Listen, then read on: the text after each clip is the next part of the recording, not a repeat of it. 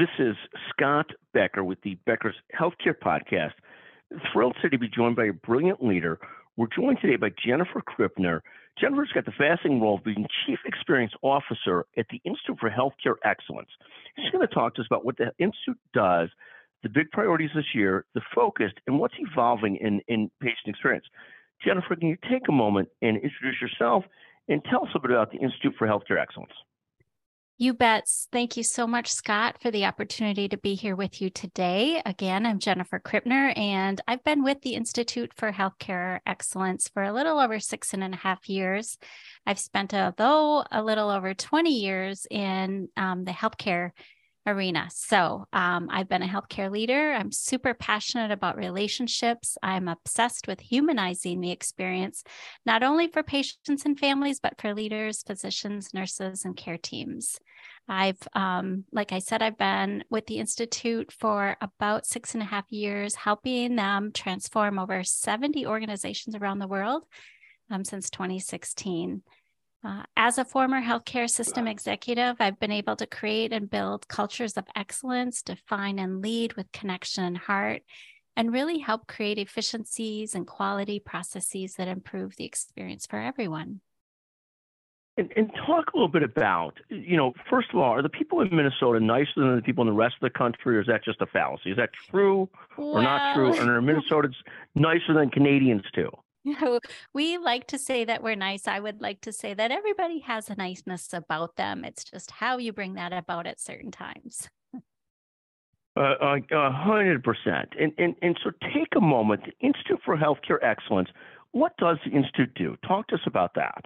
Sure. We like to call ourselves IHE in short, right? In healthcare, we have all of our acronyms. So we're not far from that. So we like to say that we nurture trust, respect, and compassion and teamwork by really working with the culture of the team, renewing that passion for the reason why we went into healthcare.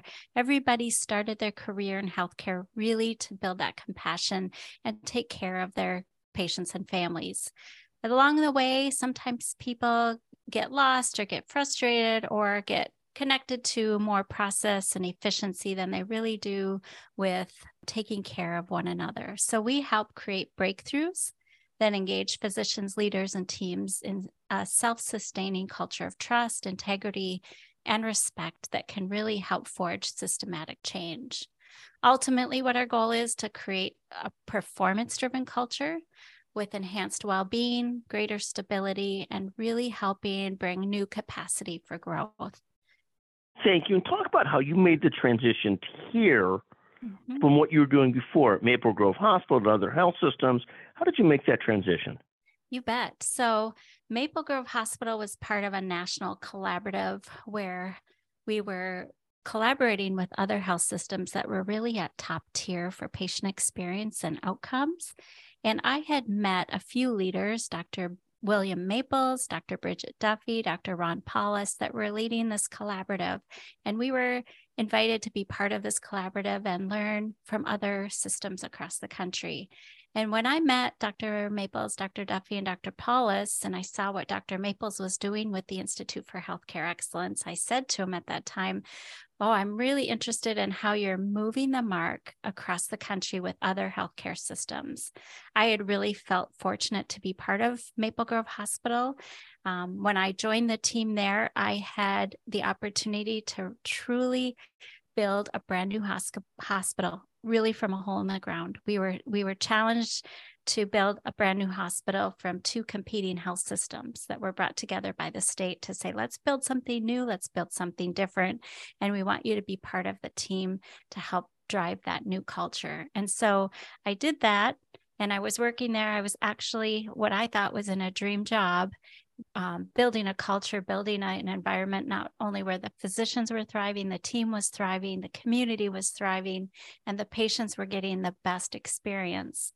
And so by meeting Dr. Maples, who was the founder of the Institute for Healthcare Excellence, I said, I want to bring this to other health systems across the country. If you ever need someone on your team Here's my name and phone number. And so it was the summer of 2016. He called and said he was ready to build his team. And I said, I'm ready to see what the world has to offer. And so I joined him.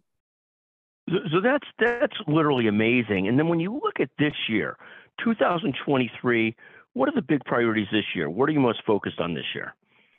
Well, as we all know, health system leaders are navigating challenges by really having to recalibrate their trust with their teams. They face the challenges of staffing shortages, continued burnout, and all of those things just really put a lot of pressure on the leaders in the healthcare system. So our work is going to focus this year really on building capacity with teams to continue to gain loyalty, to help retain the staff. And we want to focus this year, and we've been focusing on it. It's not just this year, but we're going to put an intentional focus on leadership development and that human-centered leadership focus on building on strengths, not only with just individuals, but with departments and units to help them gain insight and highlight what's working well. Because when we place an emphasis on what's working well, it grows. And when it grows, people want more of it. They stay and they're attracted to wanting to be part of something successful. I always think about when we go home at the end of the day, what do we think about? We think about, oh, if I would have only had a better conversation with that patient or family member, or I wish I would have led that meeting differently, or, oh my gosh, I wish I would have finished these tasks. We don't go home at the end of the day and think about that one great interaction that I had with a colleague or a patient, or boy, I did 3 of the 5 things off my task list. I had an amazing day. Or boy, I led that meeting really well, right? We're hardwired to remember the negative at the end of the day. But if we shift our focus from deficits to the things that are going well, or to what it feels like to thrive during our day, we're all going to be in a better place. And that's what we need to help our leaders shift their attention to across healthcare.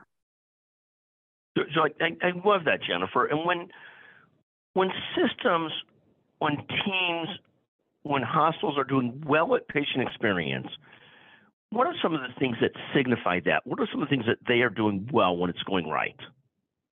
Well, I think number one is, and this is a true core value for the Institute for Healthcare Excellence, is we need our physicians engaged at all levels. Our teams are led by physicians. By nature, that's the way healthcare is led. The physicians need to be engaged as well as every member of the team.